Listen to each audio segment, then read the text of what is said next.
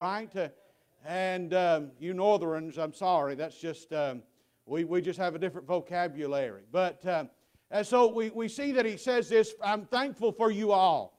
Now let's just be real honest. Now I don't know what the size of this church that he's writing to.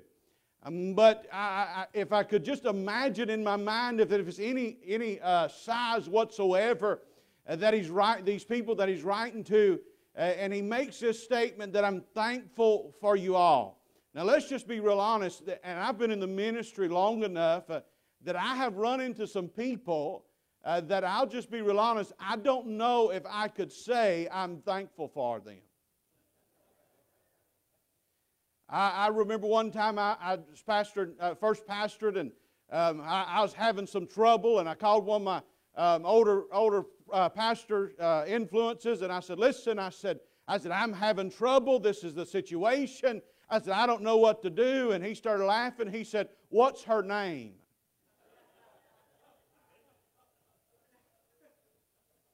And he hit the nail on the head. It was a her. But anyway, the case is, and so she's one of them that I can just honestly say it's been many years since I've been her pastor, and I just don't.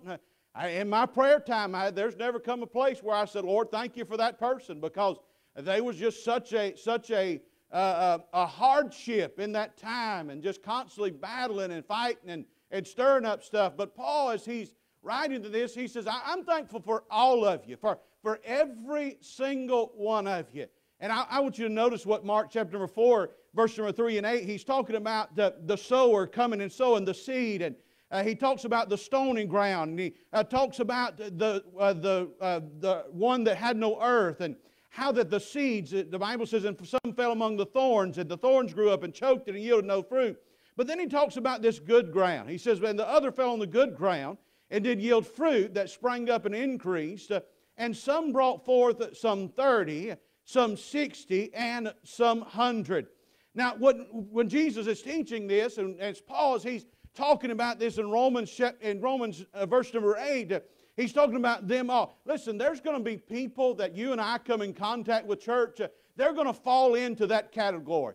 There are going to be those who are hitting 100, doing 100%. There's going to be some that are doing 60%.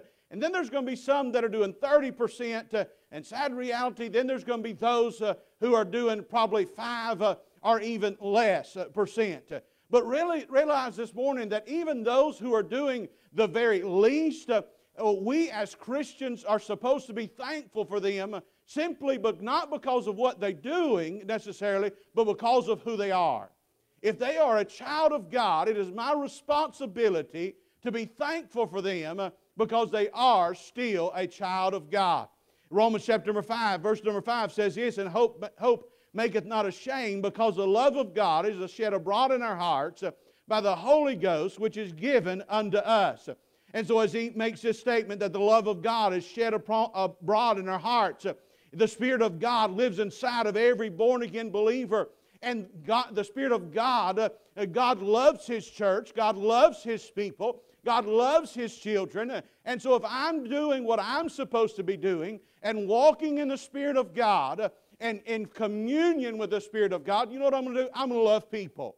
I'm going to love those who God loves.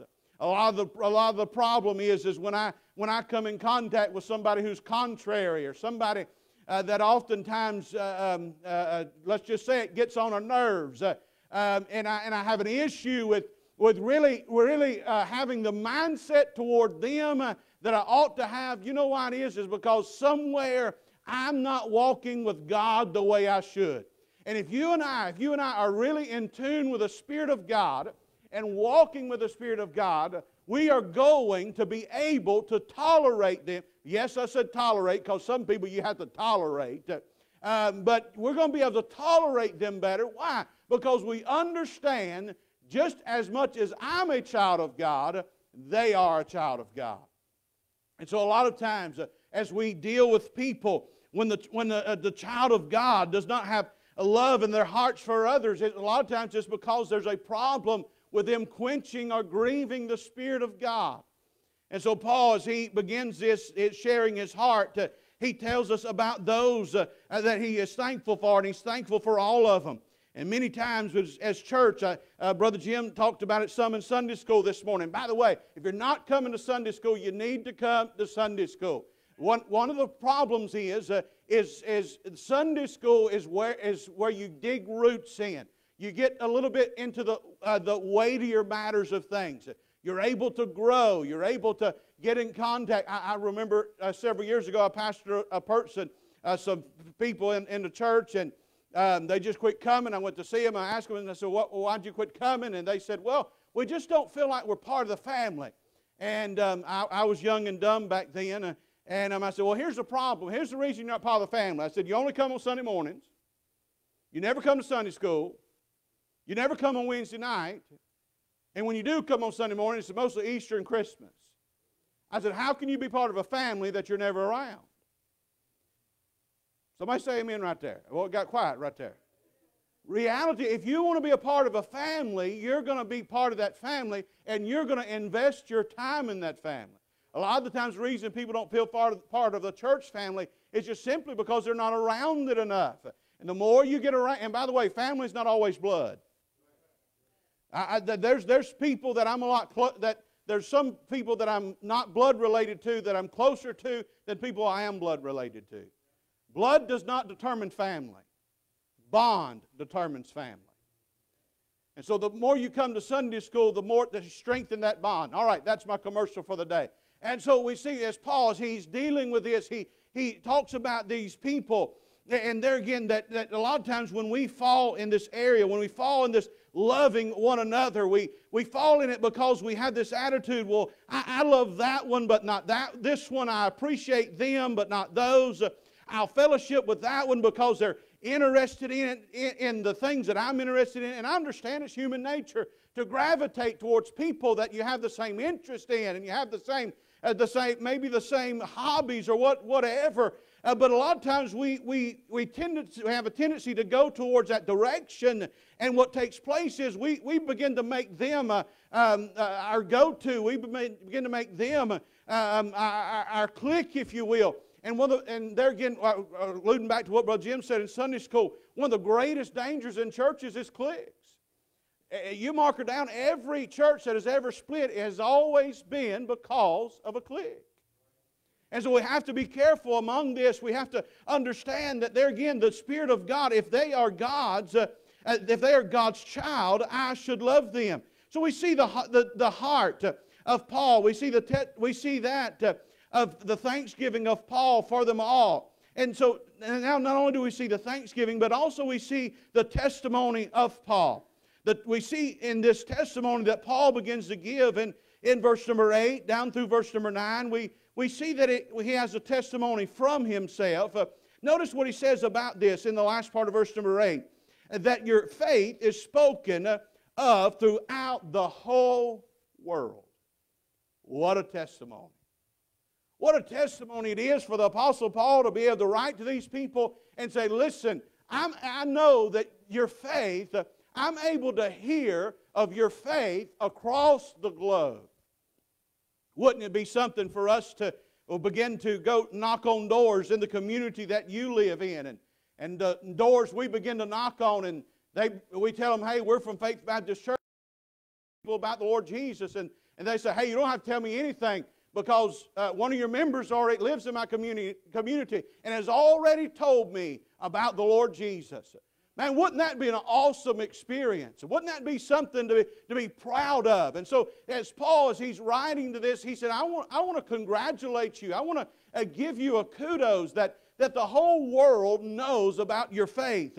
1 Thessalonians chapter 1, verse number 8 says this, For from you sounded out the word of the Lord, but not only in Macedonia and Achaia, but also in every place your faith to Godward is spread abroad, so that we need not speak anything.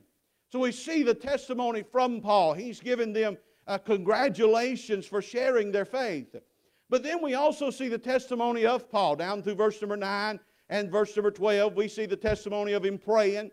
In verse number 11, we see the testimony of him longing to see them. But in verse number 12, I want you to notice verse number 12, that is that I may be comforted together with you by the mutual faith, both of you and me. Boy, the local New Testament church, there's absolutely nothing like it. You can belong to every moose and goose club you want to, and you'll never find anything better than the local New Testament church. You know why that is? Because that is what God established. Anything God established, nothing can be anything better than that which God has established. The world has tried to manufacture it. The world has tried to twist it. The world has taken the glorious thing of marriage and tried to make something different out of marriage, but nothing is better than the type of marriage that God has set forth. There's nothing better than the church that God has set forth. And so Paul, as he's talking to these people, he's writing to these people of Romans, he says this, he says, first of all, he said that I may be comforted together. Well, aren't you glad that your world can be crashing down? You could have the worst week you've ever had. Things in your life are completely falling apart. Everything seems to be in a mess. But aren't you glad that you've got a place that you can walk into where your brothers and sisters may not know everything that's going on, but they know one thing, that they love you, they're concerned for you, and that they are going to see you through some of the darkest days in your life. You're not going to find that down at the bar room. Because when you're down at the bar room, when the good times stop coming, you know what they're going to do? They're going to run. But aren't you glad that in the church, when the good times stop, you still have God's people surrounding you and loving on you and caring for you? When everything seems to be going absolutely the opposite direction of good, that's when God's people is sometimes the best. And I don't know about you this morning, but I wouldn't want to belong to any other organization than that of the local church. Nothing should triumph or nothing should come before my obligation and my devotion than the local church. It is a shame that many people are more devoted to some civic clubs than they are the local church. Friend, I'm going to tell you, the local church is going to help you raise your family. The local church will help you when times get tough. The local church is going to shed tears when you shed tears. The local church is going to shout when you shout when times are good. They're going to be there at the funeral home. They're going to be there somewhere praying when you're in the hospital. They're going to be there when the world gets dark. And I say, thank God for the local church. You can't put too much emphasis on the church. And by the way, that is the only thing that God ever bled and died for. I think if it's important enough for God's Son to die for, it's important enough for me to be faithful to. The local church. 1 Corinthians chapter number 12, verse number 12 and verse number 25 and 26 says this, for as the body is one, and hath many members, and all the members of that one body, being many are one body, so also is Christ. Verse number 25 and 26, that there should be no schism in the body, but that the members should have the same care one for another. And whether one member suffer, all the members suffer with it. Or would one member be honored, all the members rejoice with it. So we think about this local New Testament church as Paul makes this statement that he is comforted, that he can be comforted together with them. But notice this also in verse number 12, by the mutual faith, both of you and me. As I look around the room this morning, there's all types of ages. Everybody in here is from a different walk of life. Everybody in here is in a different part of life. Everybody in here has been through different experiences. Nobody in this room today has the same, is at the same level spiritually. Nobody is at the same place emotionally. Nobody's in the same place maybe even physically. But aren't you glad that don't matter when it comes to the church? That I don't have to be the most spiritual. That you don't have to be the most spiritual. But the most spiritual and the least spiritual can come together hand in hand and worship the same Savior. Aren't you glad that when you come into the church this morning, there's not a hierarchy? There's no big I's and little U's?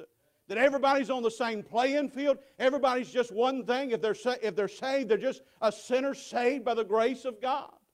And so Paul, as he makes this statement, he says, I thank God for you. But also the reason I'm thanking God for you is because of that, because of your faith. But not only because of your faith, because when we come together, we're comforted together. Listen, the worst thing you can do in a storm, or the worst thing that you can do in the midst of hardship, or in the midst of loss, or the midst of grieving, or even in the midst of hurt, the worst thing you can do is separate yourself from the church.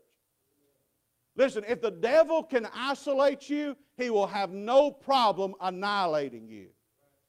And so many people, I remember one time I had a lady come, and she had a very rough background, and she come a few Sundays, and we went out and visited her, and she said, well, preacher, she said, I want to come to church. She said, I love it there. I love your preaching. I love all this.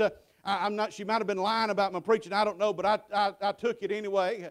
And she said, but here's the thing. She said, I've got a lot going on in my life right now. And she said, when I get it straight, she said, I'll come back. I said, that's the worst thing you can do. She said, what do you mean? I said, because you'll never get it straight. I said, so I'll tell you what you do. I said, you bring your baggage. I'll bring my baggage. And everybody else will bring their baggage. And we'll all bring it to the church, and we'll just lay it at the feet of Jesus and let Him handle everybody's baggage at one time. That's the way the church is supposed to be. It don't matter what's going on in your life. It don't matter what's going on in my life. It don't matter what baggage you may have. It don't matter what damage you have. It don't matter anything like that. Just bring it all and lay it at the feet of Jesus, and let's just get in this thing together and realize, hey, we're all messed up. There's not a one person in here that is not messed up. Y'all don't believe that? Romans 3:23, for all have sinned and come short of the glory of God. All of us are messed up, as we used to say in school, messed up from the floor up. I mean, that's the way we are. But aren't you glad we can all, there's not a one of us that God, through Christ, cannot fix our problems. So I'm just trying to tell you this morning that no matter what your problems may be, they're not too big for the Lord. And whatever your problems may be, the devil will say nobody cares, but reality is the church is supposed to care. The church is supposed to be a place that people genuinely care. And if the church ever ceases to be a place where people don't care, it has ceased being a church, and now it's nothing more than a social club that you pay dues to. So Paul says, when we gather together, I'm comforted in that. But then also that not only that, because of your faith. That mutual faith, both in you and me. And there again, listen, another thing I should go in that direction. We're all different, but one thing's for sure. If you're saved and I'm saved, we've got a common denominator. His name is Christ. And listen, I may not be able to get on board with everything you do. You may not be able to get on board with everything I do. But one thing's for sure, if we can't both get on board with Christ, there's a big problem. You may not dot your I's and cross your T's like I do. I may not dot my I's and cross my T's like you do. But that should not be the focus. The focus should be one thing, is Christ. And listen, if my focus is based upon Christ, I'll dot my I's and cross my T's the way they're supposed to be dotted and the way they're supposed to be crossed. And if the focus in your life is Christ and pleasing Christ and growing in Christ and serving Christ, you know what? You're going to dot your I's and you're going to cross your T's the same way, the way they're supposed to be done. God is not in the cookie-cutting business. God is interested in individuals. And so many times we have this philosophy, and I can remember when I was young in the ministry, I thought everybody should have the same convictions I had. And I did my dead level best to beat it into people. It's a million wonders they didn't beat me. Some of them probably would have. They caught me in a dark corner somewhere. But reality of it is we're all going to see things differently in some areas. And that's okay. As long as Christ and the Word of God is the center of it. That is the focus. So that's the focus of what Paul is saying here. We see the thanksgiving of Paul. We see the testimony of Paul. But then notice we see the task. Verse number 14, he says, I'm a debtor, both to the Greeks and to the barbarians, to the wise and to the unwise. The word debtor means an ower, a person that is indebted. Paul says he's indebted to the Greeks. He's indebted to the barbarians. The Greeks would be those of great learning. The barbarians would be those of lower class society. And he would go on to go on with that and say, I'm a debtor to the wise. I'm a debtor to the unwise. Meaning, signaling this, that there is nobody that he is not a debtor to. That everybody that he comes in contact with, he is a debtor to them on one thing. And it is the gospel of Christ. There's nobody you and I will ever meet that we're not a debtor to. You say, what do I owe them? You owe them the gospel of the Lord Jesus Christ. You owe them the gospel of the Lord Jesus Christ. And this is what Paul is saying. He says, not only am I a debtor, I owe them the gospel, but he also says this. He says, I'm a doer. Notice verse number 16. He says, for I am not ashamed of the gospel of Christ. For it is the power of God unto salvation to everyone that believeth, to the Jew first, and also to the Greek. All that Paul had went through and all the horrendous things that Paul endured when he was in the ministry, it did not cause him to be ashamed of the gospel of Christ. He did not go around with his head down and mumbling, Jesus saves, Jesus saves. But I believe wholeheartedly, with every beating and every shipwreck and every imprisonment, his voice just got louder and louder and louder of the gospel of Christ. And listen, in this day, the world wants to shut down the Christians. In this day, the world don't want to hear the gospel message. In this day, the world wants the Christians to be silent while everybody else is in an uproar. But with every time that somebody says no to the gospel message, every time someone laughs or mocks or makes fun of us for spreading the gospel, it ought not cause our voice to go weaker and weaker, but it ought to cause our voice to grow stronger and stronger, knowing this, that with every passing day, Jesus is coming sooner today than He was yesterday. And when today is done and tomorrow has come, He'll be coming sooner tomorrow than He was today. And our today is not a day when our voice should be weak and anemic.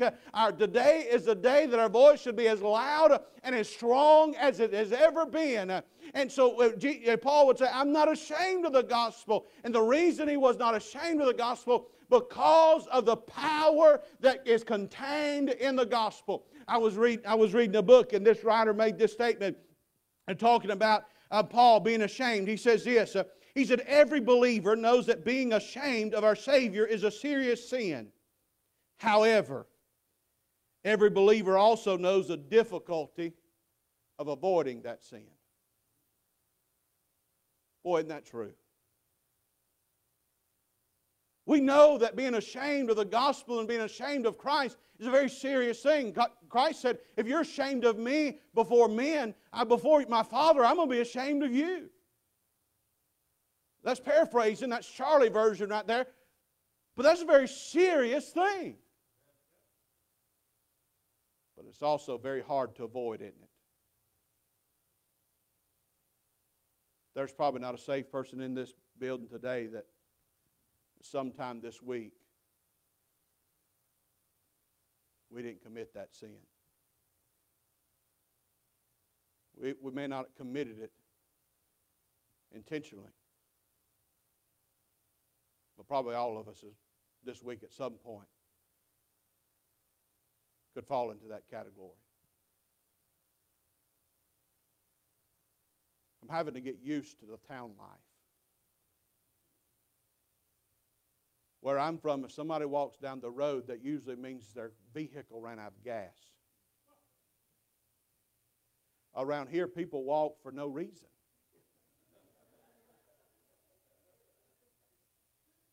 I mean, some of them walk because they want to do this thing called exercise. I'm not sure if that's a cuss word or not.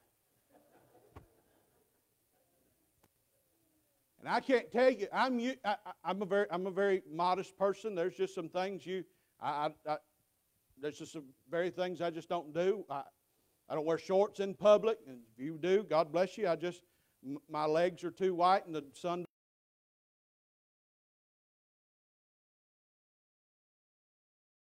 If somebody come to the house and I was in shorts and I jumped up and ran to bed cake and said, "What's wrong?" I got to put clothes on. Even though I was fully dressed, I had to put clothes on. But I'm having to get used to the city life that I just can't walk out to my vehicle and not expect somebody to be walking down the road. It's different. I was walking I come over here to the church and was walking over to the house and the person walking down the road, don't know who they are. If you're kin to them, I'm just what happened. And I spoke to them. "Hey, how you doing?" "Good." They said they're trying to find some money for a hotel room, this, that, and other. And I said, "Well," I said, "Okay, have a day." And I got in the house, and it hit me. It was a perfect opportunity. And in essence, you know what I did? In essence, could you not say in that moment that I committed sin and ashamed because I did not take time to tell them about the gospel? See how easy it is? It's a serious thing. It's very hard to avoid. We see the task. He's a debtor. He's a doer. He's not ashamed of it. And the reason he's not ashamed is because of the power that is contained within it. It is the power of God. That word power is dynamos, which is the word that we get our word dynamite from. It's explosive. Now, very quickly, I want to talk to you about the explosive power of the gospel just for a moment. The most strongest force known to man is not a bomb. It is the gospel of the Lord Jesus Christ. And listen to me, the gospel is powerful. He uses the word of thinking of an explosive. When something explodes, it affects everything it comes in contact with. Listen, friend, the gospel is just that. It will affect everything it comes in contact with. Just think about it. All of us this morning have some way, somehow been affected by the gospel of Christ. Why? Because of the explosive power that it has involved. And listen, if you want to see God do something, you begin to get the gospel out to people and begin to watch all the ways that it touches hearts and it touches lives. Sure, there's going to be some that are rejected, but aren't you glad that even in this day, if God was finished saving sinners, honey, we'd be in heaven shouting her out, marching down the streets of gold, singing glory, glory, glory, but we're still here, and the reason we're still here is because God is not done saving men, women, boys, and girls. I don't know who the last person is that's going to be saved. I have no clue, and nobody else does, but it's my job to get the gospel out to as many people. Well, why? Because the gospel is explosive. If I can get the gospel to a boy or to a girl, who's to say it might not at that moment do anything to them, but it may explode in the heart of the mother and the heart of the father, and the home that used to be broken is now put together. Why? Not because of Dr. Phil, and not because of Oprah, and not because of all this other thing, because of the gospel. It affects everybody it comes in contact with. That's why lost people hate the gospel so much, is because of how it affects them. The gospel is salt. It burns when it gets in the wounds. I remember many years ago when I was a little a little boy. I don't remember exactly where it was. We went. We was on vacation. I remember I scraped my knee, and somehow or another, I don't remember where it was. Did we ever go to SeaWorld? Oh, so it must have been SeaWorld. That tells you, I don't even remember where it was. It tells you but I remember this. I remember that big old whale come out that water. And it splashed, and that salt water got where I skinned my knee. And the amazement of that whale ceased to exist in my mind because the only thing I could think of was, ow, my knee. Salt, when it gets into wounds, affects. Light that is hurriedly shined into